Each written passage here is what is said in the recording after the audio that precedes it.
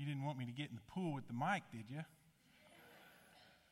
I guess I remembered everything, but probably the most important thing, right? The mic, so you can hear me. Well, good morning. My name is Tony, and if you're joining us online or you're a guest with us today, I'm the lead pastor here at Gateway. Welcome to our Easter services. This is our 10:30. We had a great service in our first one, and it's been really good the second one. If you didn't know, but Kyle's my future son-in-law, so I thought I better dip him twice. And but you got my stage all wet. That was crazy. Hey, welcome today. Easter is a big deal for us here. It really is. And as you could tell from the songs, it's a big deal because we truly believe with all of our heart here at Gateway that Jesus rose from the dead. I know it's hard to believe in this scientific age that we're in. I mean, people don't just stop breathing for 3 days and then start breathing again, right? It just doesn't happen. But we truly believe it. And we believe it not simply because the Bible tells us so. Now, that would be a truth claim. And if that was the case, if I just tried to convince you that Jesus rose from the dead simply because this says so, I guess somebody could say, well, other sacred texts say lots of things, right? And they make truth claims on those things. What makes this one so different? Well, it's why I believe in the resurrection. I believe in the resurrection because of Matthew and Mark and John and Peter. These eyewitness people who wrote about it, experienced it, lived it, they told us that, there's just way too much that happened. You want to know what the greatest witness for me is? It's not even Matthew, Mark, Luke, and John, but it's James. James was the brother of Jesus. We know from the scriptures that before James believed, he didn't believe. As we learned, last week, he's a flip-flopper. He did not believe that Jesus, his brother, his physical brother, grew up in the same home, same mom. He did not believe Jesus was the Son of God. Now, let me ask you something. If your brother, and I have a brother, some of you know my brother, came to me and made a claim that he was the Son of God, what in the world would he have to do for me to believe that? Come back from the dead? Yeah. Then I would believe it, right? There's been times maybe I wanted to kill him and then just to see if he would come back, right? But no, if my brother would make that claim and come back from the dead, then I'd believe. You know what? James, after the resurrection, became one of the leading ministers in Jerusalem for the Christian faith. James is a good witness. Jesus' own brother, after the resurrection, believed. And that's why I believe. I think it's such a big deal. We think it's such a big deal. As a matter of fact, it's such a big deal. I'm going to tell you right up front that at the end of this, in about 20 minutes, I want to invite you, if you don't know Jesus, if you've never believed, if you've never put your faith in him, I want you to do that today. I want you to believe in the resurrection and begin a journey that will change your life. It'll change your marriage. It'll change your relationships. It'll change everything in your life because this resurrected Jesus makes all the difference. He's not just a religious leader who died and went in the grave and then we built up this religion after him.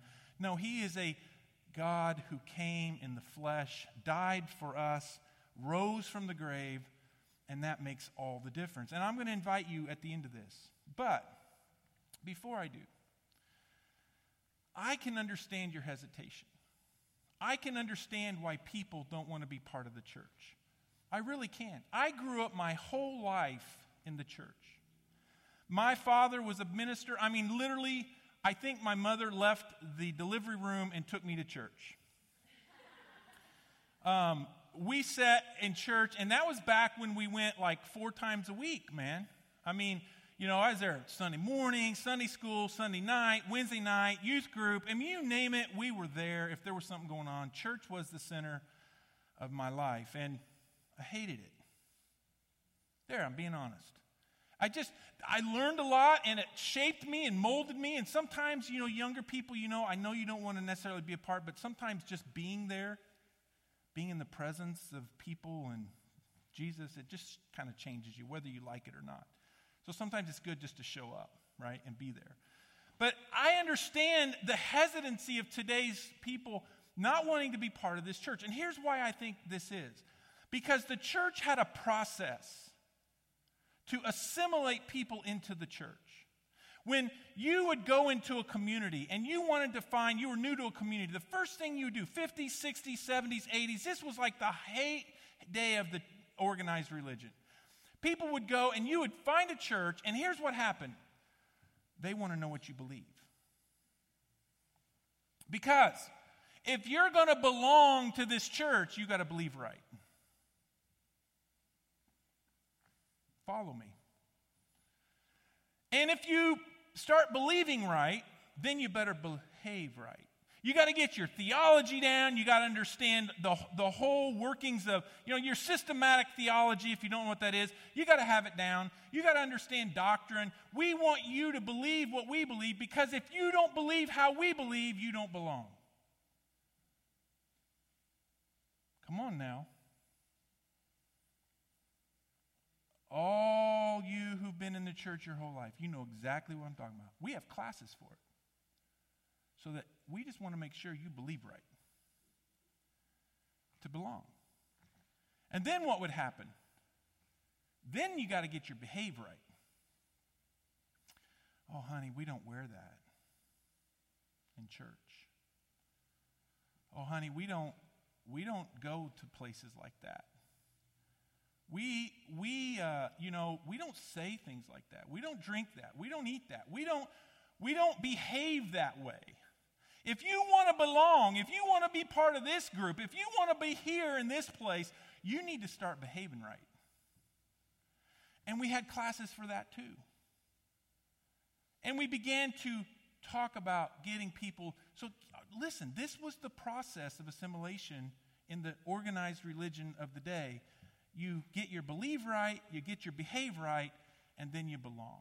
If you believe and you behave, then you belong. But then something happened at the tomb. I saw something in today's text that just really caught my eye. Something that happened there that told me that the church, even though we did this, and so many of us came into the church that way, but also so many of us live in guilt and oppression and just this weight of, I got to believe right and I got to behave right, or somehow I'm not belonging or accepted or embraced. And so we go on this work faith, and we work really hard so that we do it right. Because if you don't do it right, you're not going to belong. But I saw something at the tomb. I saw something in the disciples and in Mary. Something caught my eye in our text today. I'm in John chapter 20. If you have a Bible, you can go there. We're going to have it up here for you. But I'm in John chapter 20, and I want to just it's a different pattern. It's not believe, behave, belong, but Jesus used a different method to bring unbelieving, confused, lost people, sinful people, people who just weren't very smart, to be honest with you, about theology and doctrine and behaving right and all. I mean, they should have been, because they lived with Jesus for 3 years. But they didn't have it together. And I saw something happen at the tomb with Mary and Peter and John. I saw Jesus use a method for bringing people into discipleship, for bringing people into the community that's different than the believe, behave, and belong. Look at verse 1. Now, on the first day of the week, Mary Magdalene came to the tomb. I always like to tease my pastor friends of mine who are part of churches that, in our church, we will ordain women into the ministry. We believe God does not show, He does not show favoritism to a sex, a male or female, but He will ordain women. I always tease them about this because Mary Magdalene, I said, the very first evangelist in the Bible was a woman. And they'll look at me like, what are you talking about? I said, Mary was the first to the tomb, and Jesus gave her the commission to go and tell everyone else that he was alive. What else is the definition of an evangelist? To go and tell everybody that Jesus is alive. So Mary, on the first day of the week, so we know what happened. Jesus was crucified. He was dead.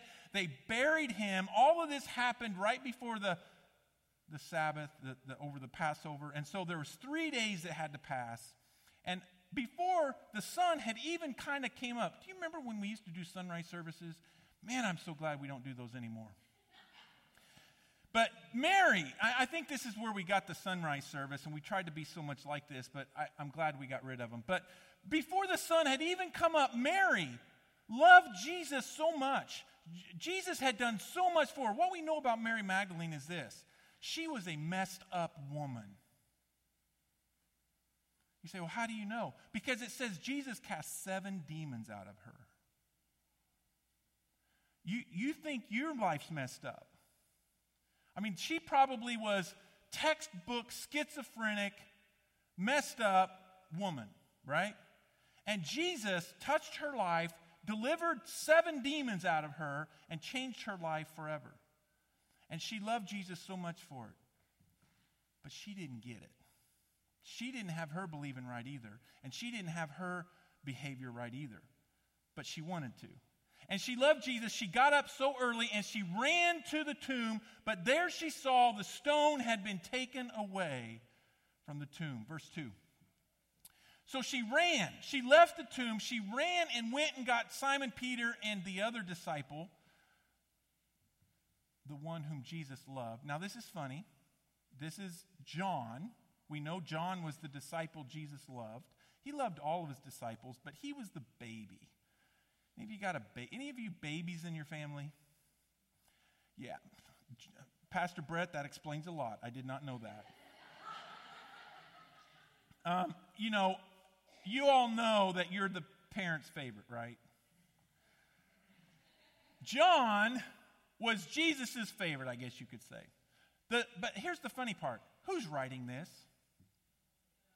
John, the guy. He's talking about himself kind of like, the other guy. He wouldn't say me. He just says, the other disciple, the one whom Jesus loved, which is me, and said to them, they have taken the Lord out of the tomb, and we do not know where they have laid him. Next verse. So Peter went out with the other disciple, John, and they were going toward the tomb. Now watch verse 4.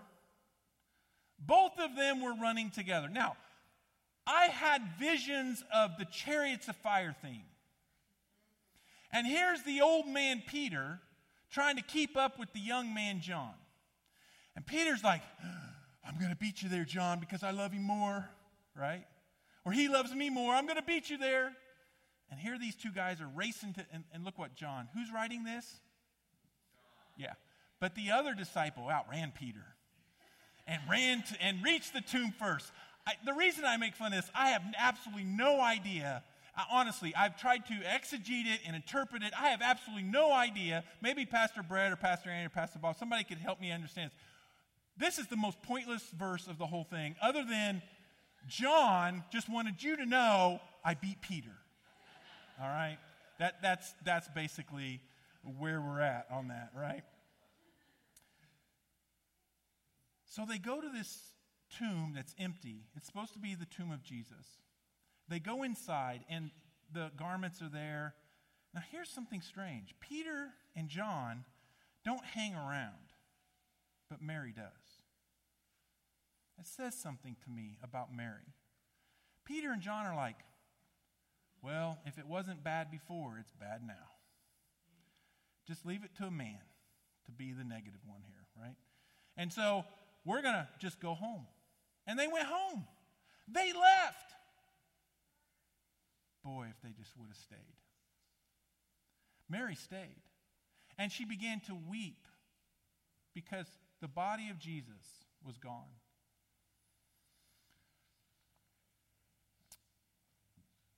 Verse 14. So Mary, while she's sitting there, is having this conversation with 2 men that show up, that John tells us are angels. And she's really beside herself, and they're consoling her, and she's really like questioning. Here's what I find out about Mary that's interesting to me. Even though she should have known and she didn't, even though she should have believed right and she didn't, even though her behavior should have been a little different here in this situation, her weeping and crying and her just depression and despair over the loss of Jesus' body, Mary was inquisitive. Mary questioned. Mary wanted to stick around. Mary wanted to know the answer. Mary wanted to understand what was happening. And she began to just look out for anyone that could help her. And these two men didn't really help her. But then she sees another man. She sees another man, and it's Jesus. But she doesn't recognize him. Now, here's the interesting thing to me. Mary has walked with Jesus, been with Jesus, listened to his teaching. Jesus personally delivered her from her demons. She should have known Jesus.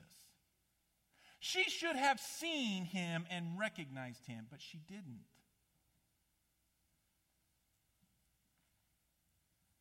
And we don't either.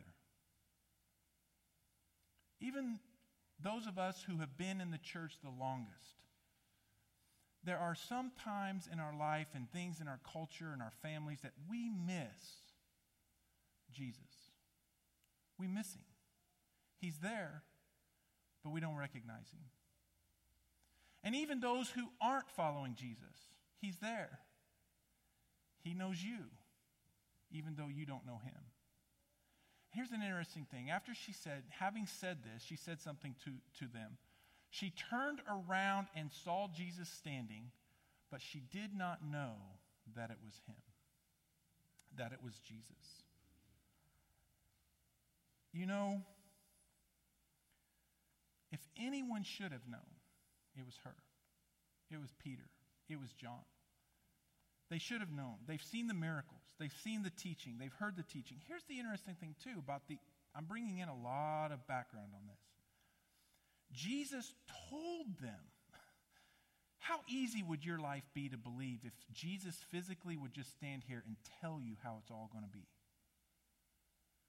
Jesus told them that this was going to happen. He physically spoke to them and said, they're going to kill me. But on the third day, I'll come back from the grave. Not once did Mary's thought was, oh, I remember Jesus saying something about this. She wept over an empty grave when she really should have said, it happened. He said it would. It happened. But she didn't. Tony, what are you saying in all this? Here's what I want you to see. Is that Jesus uses a pattern for belonging that's different than what the church has used for decades. Verse 16. She saw Jesus, didn't recognize him. Now look what happened. Jesus said to her, Mary. Mary. She turned and said to him in Aramaic, Rabboni, which means teacher. He spoke her name. He knew her, even though she didn't know him. He spoke to her as though he was intimately, personally involved in her life, even though she didn't recognize him. What does that say about Jesus? It's this, that no matter where you're at, what you believe, how you're behaving, Jesus knows you. He speaks to you. He calls your name. Why? Because you belong. Your believing may be wrong, your behavior may be wrong, but Jesus says, you belong. You belong. And that is the pattern that Jesus began to use, that he used in his ministry. He embraced people before they ever believed correctly or behaved correctly. He loved them even when they were unlovable and they didn't love him. He knew them even when they didn't recognize him. Jesus says to all of us this Easter, I know you may not know for sure what you believe. I know you may be questioning all of this resurrection and Christianity and Bible and Holy Spirit and Trinity and doctrine and all this stuff. Yeah. And it's okay to get some of that down pat, but listen to this. It's not a requirement for you to belong. You don't have to have your life together to be a part of what God's doing. He wants you to be a part. Because, listen, He says you belong so that you might believe, and then you'll behave. Don't miss this. Jesus wants to be more than just a gardener in your life. He wants to be your teacher. And Mary knew, as soon as she heard her name, she immediately turned and she saw the one who had resurrected from the dead, and all of it began to come back to her. And she, in a way, was saying, I don't understand. I'm confused. I'm afraid. What in the world? I'm not sure I believe what I'm seeing. But, teacher, teach me. Help me believe. When I don't believe right, when I don't behave right, Jesus, teach me. This is a turning in your life where you turn away from your own understanding and you turn toward one who knows all there is to know about you and embraces you anyway, no matter what. Worship team's going to come this morning.